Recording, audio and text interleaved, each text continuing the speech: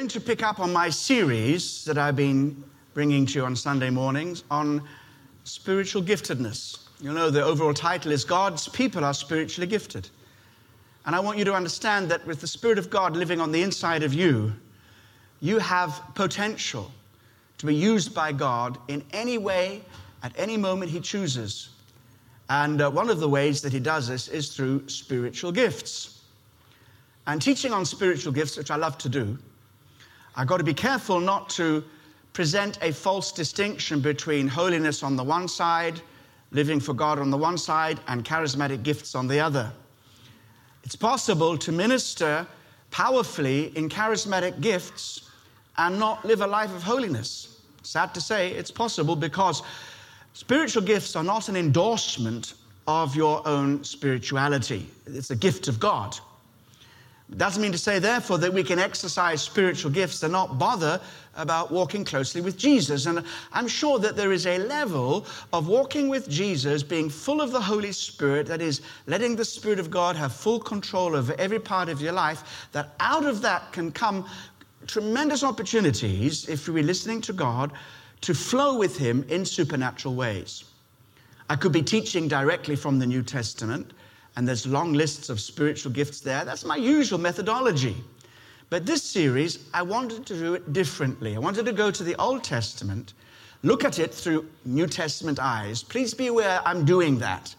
I'm looking at the Old Testament through New Testament eyes, and looking at some of these great Bible characters from the Old Testament and seeing how God used them at times in extraordinary ways. And for this, I think we've got some insight into how God wants to use us in spiritual gifts. Why I'm enjoying this series, teaching it this way, is because the Old Testament saints that God used, we have a history of them. We've got a story. We've got some narrative. And we can identify with them. And like David, we're going to be talking about today, and see David, though he was gifted naturally with many gifts and qualities, and God used him supernaturally, he was feeble just like the rest of us. And the story that I'm going to focus on towards the end of the message is David and Goliath. And this is where I get my theme for today. And I want you to take this message home with you. This is really for you to think about, reflect on.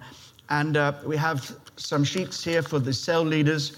Sent out already to all the cell leaders these questions, application questions. And that's what the study is going to be based on. Here it is.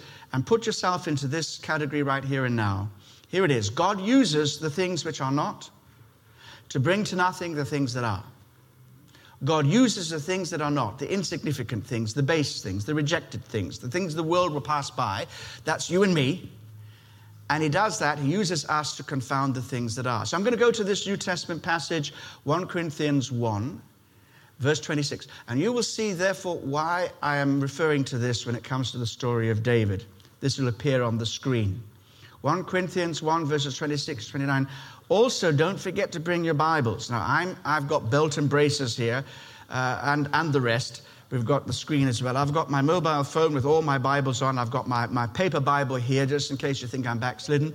I've got that here, and we'll be looking at other passages in a moment. Here we go, 1 Corinthians 1, verses 26 to 29. For you see your calling, brethren, that not many wise, according to the flesh, not many mighty, not many noble are called. But God has chosen the foolish things of the world to put to shame the wise.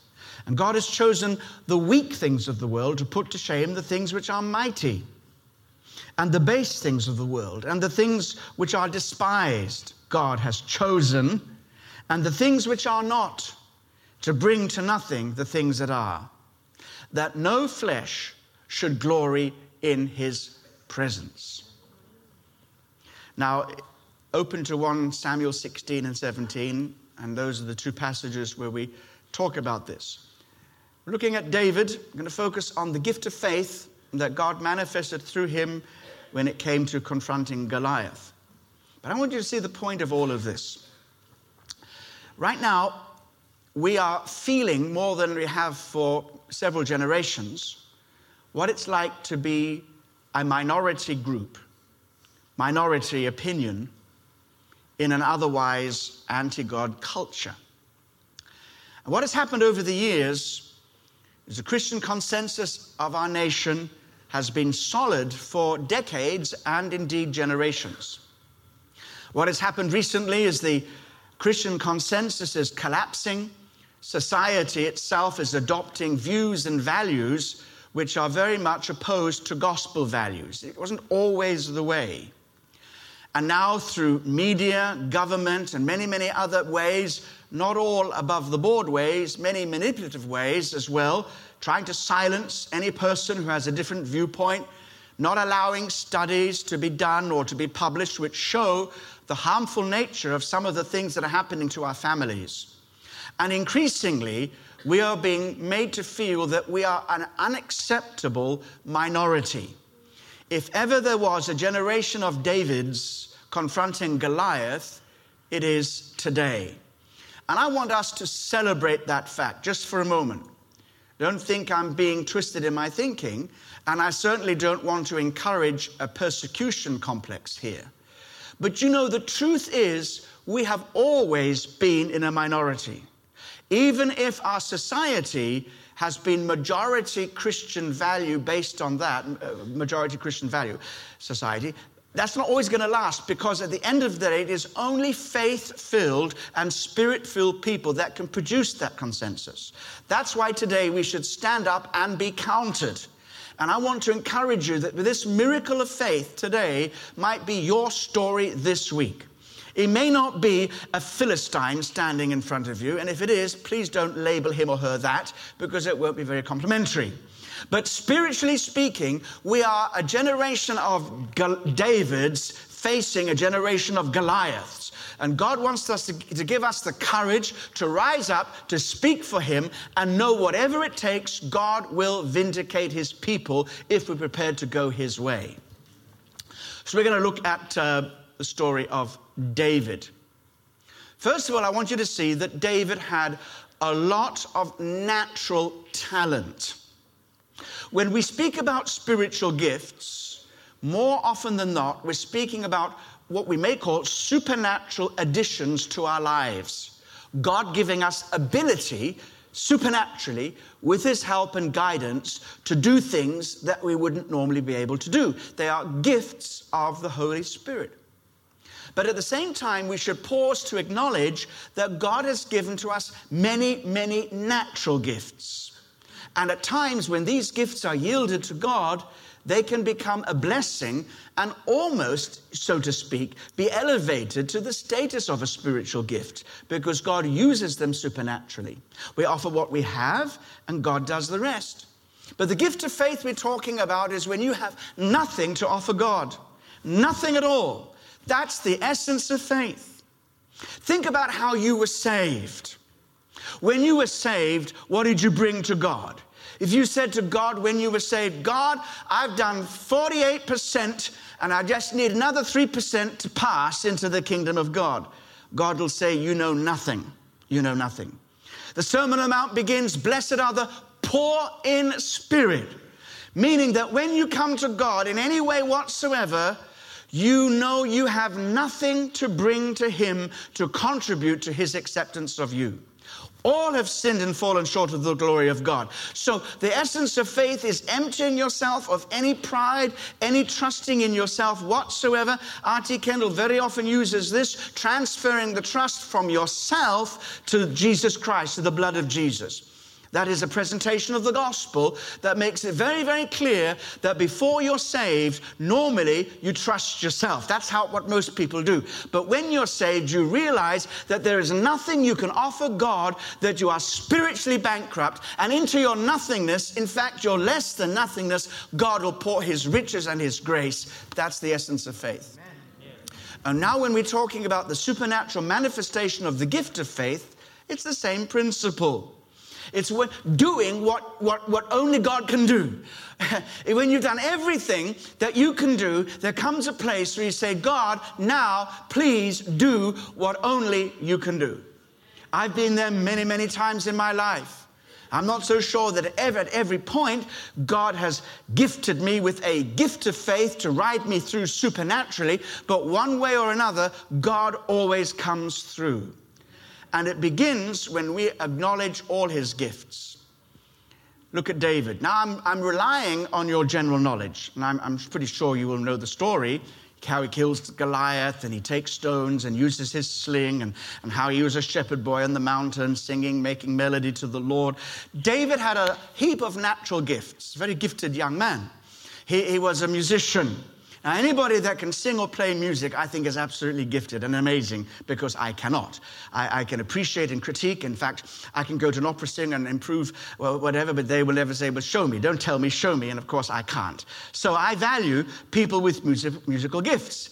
And I believe there are people with musical gifts in this place today. You should be speaking to Fabio, and you should be saying, I want to take part in the singing and music ministry of the church. Can I have an amen? I'm recruiting here and now.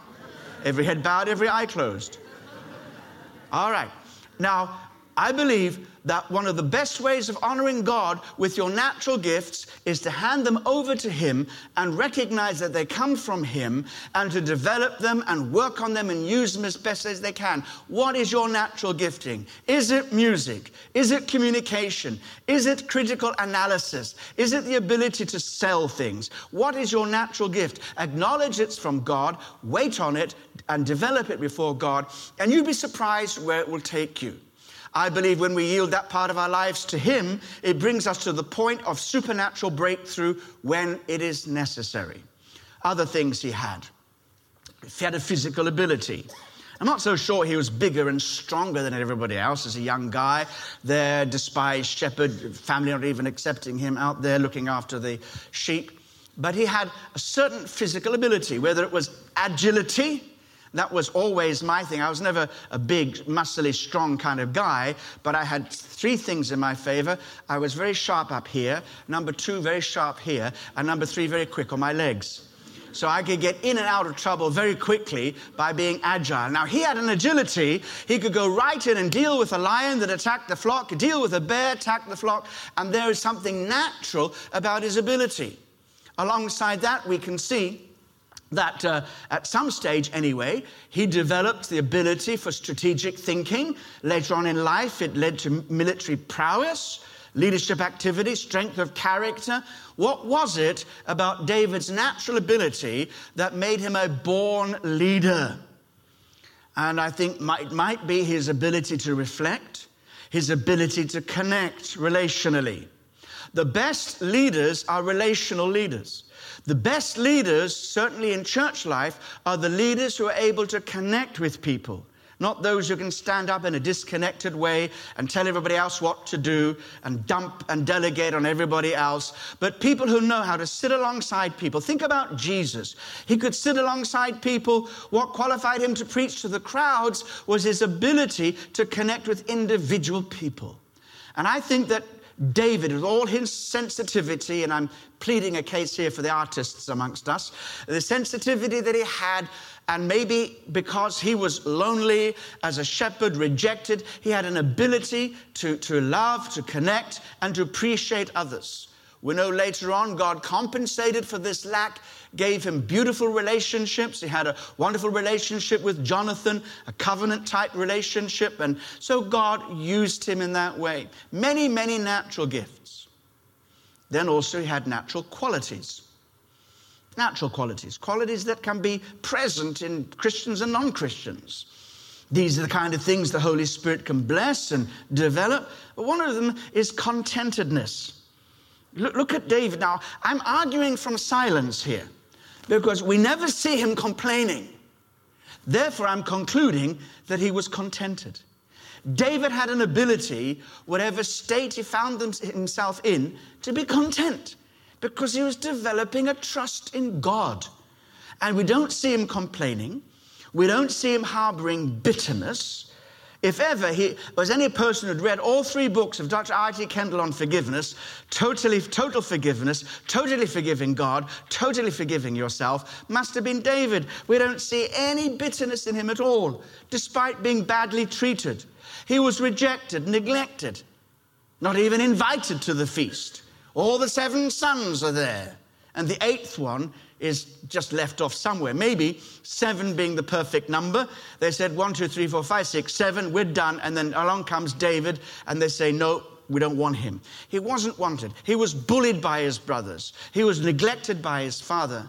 But God saw him and saw his heart. He was faithful. He was loyal to his task.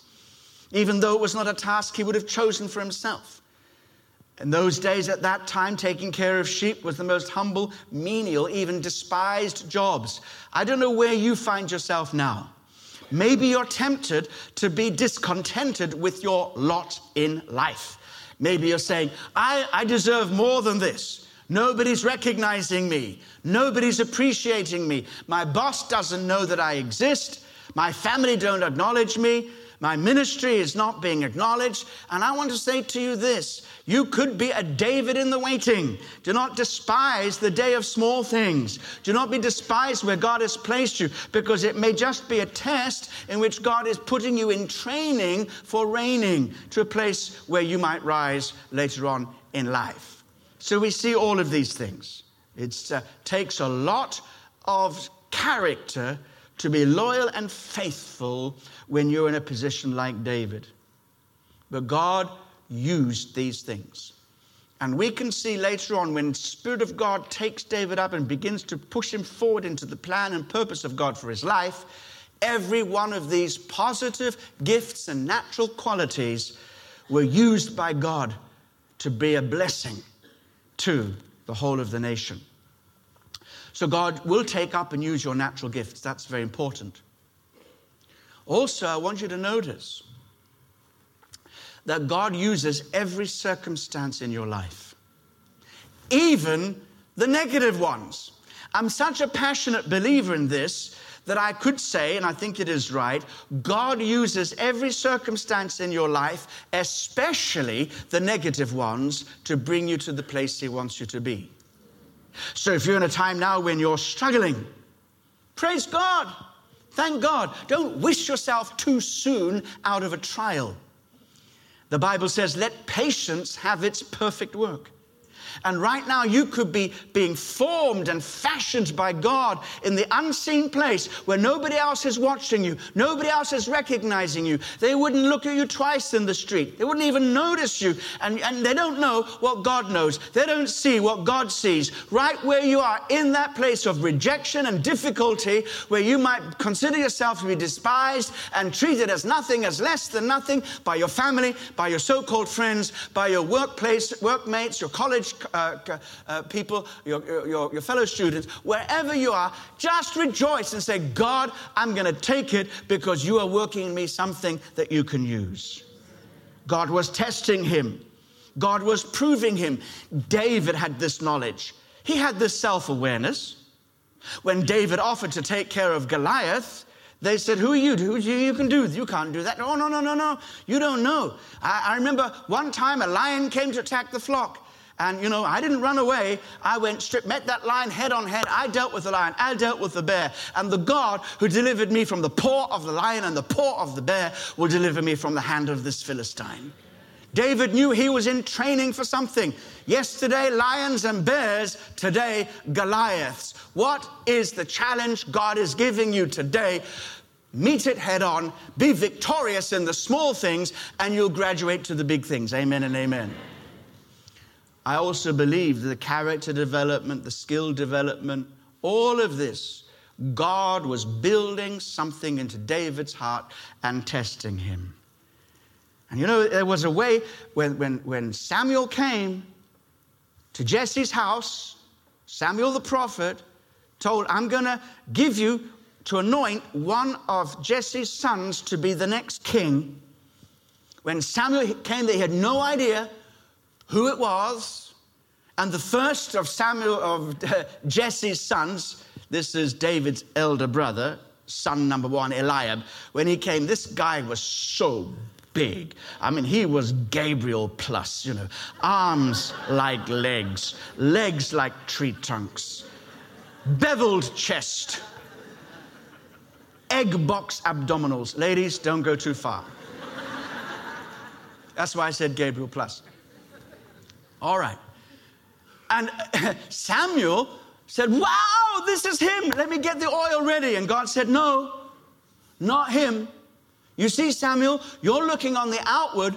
But God looks on the heart. Remember, that's such an important principle of the kingdom of God. Do not judge by outward appearances. God is far more concerned about what's going on inside you than how you look today on the outside. Now, I'm glad many of you, all of you, took trouble about your appearance today. One or two, maybe not. But anyway, let's not go there. And that's good. It's good. There is a Nigerian thing where ladies dress up on a Sunday to say, you see me? You see me? Jules, I'm dressed like this. I'm looking for a man who can keep me in this fashion. I know. Oh, I know. Don't be ashamed. Don't be ashamed. Madam, are you married? Madam, here. Madam, are you married? Okay. Twice. Oh, what? Two kids. Two kids, not twice. Two kids. Sorry. Hey, I've been away. I've missed you. I want some fun this morning. You're fine. So this is all your husband now. He thinks of you like this to make you look this good. Amen. Give somebody a round of applause. All right. Now, I'm having fun with you, and that's a custom, it's a tradition, and so on. But at the end of the day, the best qualities for a husband and wife are not mere outward appearance. It's what's in the heart. And God saw David's heart. How did he see David's heart? Was it just because God knows everything? Sure, God knows everything. But God was developing David's character. And God was also testing and proving David, showing David himself the true values and the things which lead to supernatural breakthrough. So God uses your natural qualities. He uses your life experiences, including and especially the difficult ones. He does this to bring you to the point where he can use you with supernatural power. We know that David was called to be king. God said, I've seen the way you take care of the sheep. Now I can trust you to take care of my people. And also you can reflect my heart. God is a great shepherd king. And David is a prototype of that kingship which was fulfilled in Jesus as the good shepherd. Imagine, David had no idea what God was doing at that time. But there came a moment when God wanted to demonstrate a little bit more about David and to take David further into God's purpose for his life. And you know the story, the Philistines came. David was still looking after sheep. All the brothers went to war. David was at home till the father said, take some cheese sandwiches to the guys in the front of the battle. They need some feeding. On the other side was all the armies of the Philistines, and Goliath, the champion, in ancient fashion. You defeat my champion, and then we are your slaves, or vice versa. But this guy was just like, so tall, so big. He was one of the giant racers, absolutely extraordinary, and everybody was terrified. And along comes David to bring sandwiches, and his brother begins to ridicule him and say, what have you come out here? You just come to watch the battle. Who's looked after your sheep? What battle?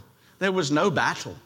No battle at all. Nobody was doing anything. Standing up, parading, hello, walking up and down, marching, going home to bed. Nobody would respond to the taunts and the blasphemies that were coming from the mouth of Goliath.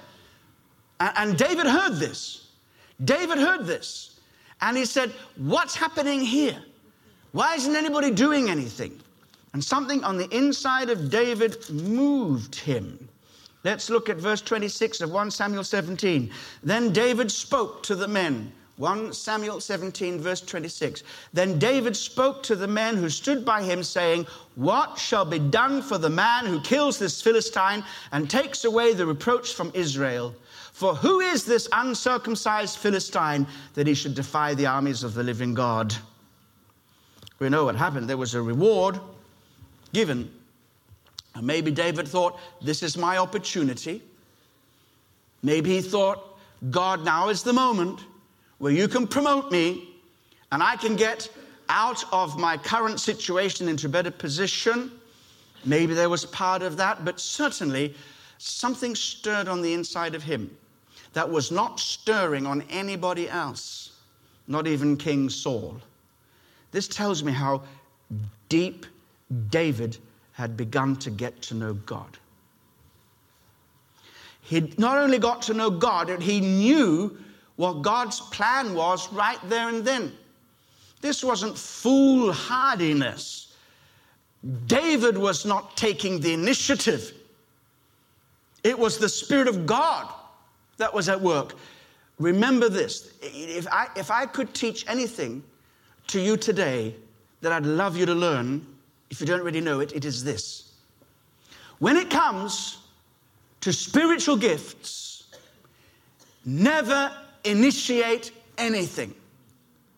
Always respond to God. Do you understand what I'm saying? In other words, you don't decide a miracle is going to happen. You can't make it happen. And if God is not doing it, we can never do it. And so bold is the gift of faith, which is this sudden surge of confidence that God is going to do something miraculous and amazing. And it becomes such a confidence within you that it can look like you are the one that is moving in confidence. It looks like you are the one that's initiating it. Nobody told David to do this. No flesh and blood person told David, but he had an insight because he knew God. And this is another affirmation of the principle of Old Testament miracles. I've not looked at every single one of them, but a pattern is emerging that in every single miracle that we've looked at in the Old Testament, every one of these miracles has something to do with the covenant purpose of God. It's not people doing their own thing. God isn't just demonstrating his power indiscriminately. God is working according to a purpose to bring his covenant to fulfillment. And here we have a nation chosen by God, Israel.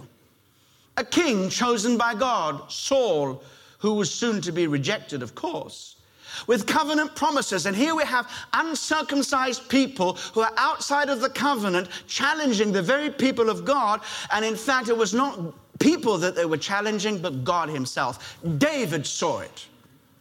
That was an insight. He could see, as it were, the spiritual reality behind the fleshly experience. And because he was tuned into that, faith was triggered in his heart. He knew that God was going to do something. Who is this uncircumcised Philistine? Covenant language. That he should defy the armies of the living God. Covenant language. And for you and I in the New Testament, we can still speak about covenant. Of course we can, the new covenant. But more particularly, every supernatural manifestation of God in our experience is always about the kingdom of God. It is always God's kingdom that's at stake. God furthering his kingdom, his purposes of his kingdom, to reach the lost, his purposes of a kingdom, to fulfill God's plan. God's kingdom is coming, and very often when God's kingdom comes, there are supernatural manifestations. Every time you exercise your spiritual gift, the kingdom comes. That's what it's all about. So it's not about us, it's about God's kingdom. David knew and understood God's plan, and he lined up with God's plan. He knew it was the right time. Timing is everything. Somehow David understood that this was the moment. In any experience of mine where I have seen a miraculous situation, whether it is a supernatural miraculous answer to prayer, whether it's a supernatural miracle of healing, blind eyes opening, for example, there is something that's hard to explain. The gift of faith that operates there recognizes that now is the time. It's not you presuming now is the time. God, I demand now is the time. No, God shows you. And there's an excitement in your spirit, and something wells up on the inside of you, and words come out of your mouth that you would never have said. I remember a clear example of this. A young girl was brought to one of our meetings, one of the first meetings we had way back in early days in Kenya when we were traveling back there, way back in the 80s. And they said, there's a girl here, 12 years of age. She was unable to speak, unable to hear. And as soon as I saw that, something happened on the inside of me, and I found myself saying these words, she shall hear and she shall speak tonight. I tell you, it wasn't Colin Dye. If it was merely Colin Dye, she would never have changed. But it was God. It was God. She had been brought from up country on that Sunday to attend the deaf school in Nakuru on the Monday. She never went to the deaf school. Never. And she was completely healed. Now, that was something coming out of my mouth, which was not Colin Dye talk. Just because somebody says amazing things doesn't mean to say it's going to happen. We could say, I tell you, saith the Lord, Big Ben is going to fall into this and that, blah, blah, blah. No. If it's God, friends, it's right. If it's us, forget it. We can't do what God is not doing. But there was something about the right time. David's preparation was in place. I'm quite sure he's able to reflect on that and say, God, I thank you that you gave me the little battles and then a big battle. And also, he had the right attitude. It's very difficult to explain this. David reasoned with the logic of faith. The Bible is full of faith logic statements. Here's one. If God be for us, who can be against us? Okay? If God is with us, the Bible says God was with David, and he began to reason with the logic of faith. This is divine reasoning. When you start to see things from God's perspective and use divine reasoning, nothing anymore is impossible if it lines up with his will. Let me give you an example from my own experience. In that same preaching event that I just described earlier, it didn't start out like that. In fact, I came this close to getting on the next plane home. When I arrived at Nairobi Airport, and it was the old Nairobi Airport. Kenyans, don't think I'm insulting. The new airport's amazing, but that old airport, is anybody old enough to remember the old one? It's a bit like Lagos. Remember Lagos before and Lagos after? Okay, you know what I'm talking about. And that was an ordeal in itself. Then we got to the place where we were supposed to be going. Everything had gone wrong. All the arrangements had fallen through. Everything was totally catastrophic, and we had just enough to get into the van to drive us to Nakuru. We had nothing, absolutely nothing. It's a long story, but everybody let us down. You know, when people let you down, remember, God will never let you down. So everybody's asleep in the van. I'm nervous. I'm agitated. My attitude was wrong. I want to go home. Don't want to stay here. Isn't it terrible? What a stupid fool to come over here, think God's going to use you. All this kind of thinking, stinking thinking. And I got resentful of all those testimony booklets. You read them, blah, wonderful, wonderful, wonderful. All the outcomes are wonderful. All the outcomes are wonderful. But they don't tell you what they felt like before it was wonderful. I felt exactly like this, and I was as low as you could be. Don't forget, God is teaching me something in this experience. And then, as I sit back, begin to talk to God rather reluctantly and not with great degree of spirituality, these are the words I heard in my spirit. I am with you. Wow, that's nice. I am with you. Do you know God is with you? Let that sink in. God says, I am with you. What's the logic of faith? If God is with you, it's going to be all right. Somebody needs to hear that today. I want to tell you it's going to be all right. It may not work out how you want it, how you expect it. It may be longer. You may go to hell and back again on a trolley 3 times. I don't know. But I know if God is with you, it's going to be all right. Come on, let's shout out, it's going to be all right. So now I got bold. And I spoke to the driver of the van, when you get to Nakuru, I would like to speak to the person who owns this company and tell them that such and such a thing about his wife. There's a word of knowledge. Everything worked out. We got the transportation, and now we needed equipment. And I went in Nakuru. What am I going to do? We need a generator. We're not going to big cities. We're going to the towns, the rural areas, showing the film, Jesus from Luke's Gospel. I need a generator. So I get very bold. I walk into the first duka, that's a shop selling electrical goods, and I say, I've come for the generator. Now, that doesn't even make sense. And the person never even replied to me, never even just picked up telephone and gave me a number, says, this is the address. Didn't say anything else. So I went to the address and I said, I've come for the generator. Never met the man before. He goes out of the back, brings the generator, he says, smiles at me, and I said, how much? He says, big smile, no charge. Hallelujah. This faith works. I'm flying high. I take the generator to the compound and I speak to all the team. Team, gather here. Aren't you grateful that you are walking with such a man of faith?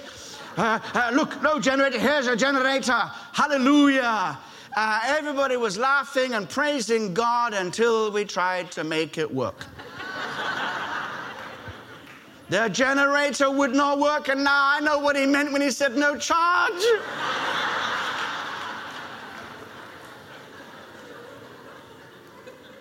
My attitude turned very bad very quickly. And then I began to use the logic of faith. Here's the logic of faith. If God provide generator, God make generator work. Yes? Simple. So we prayed for the generator. I tell you the truth.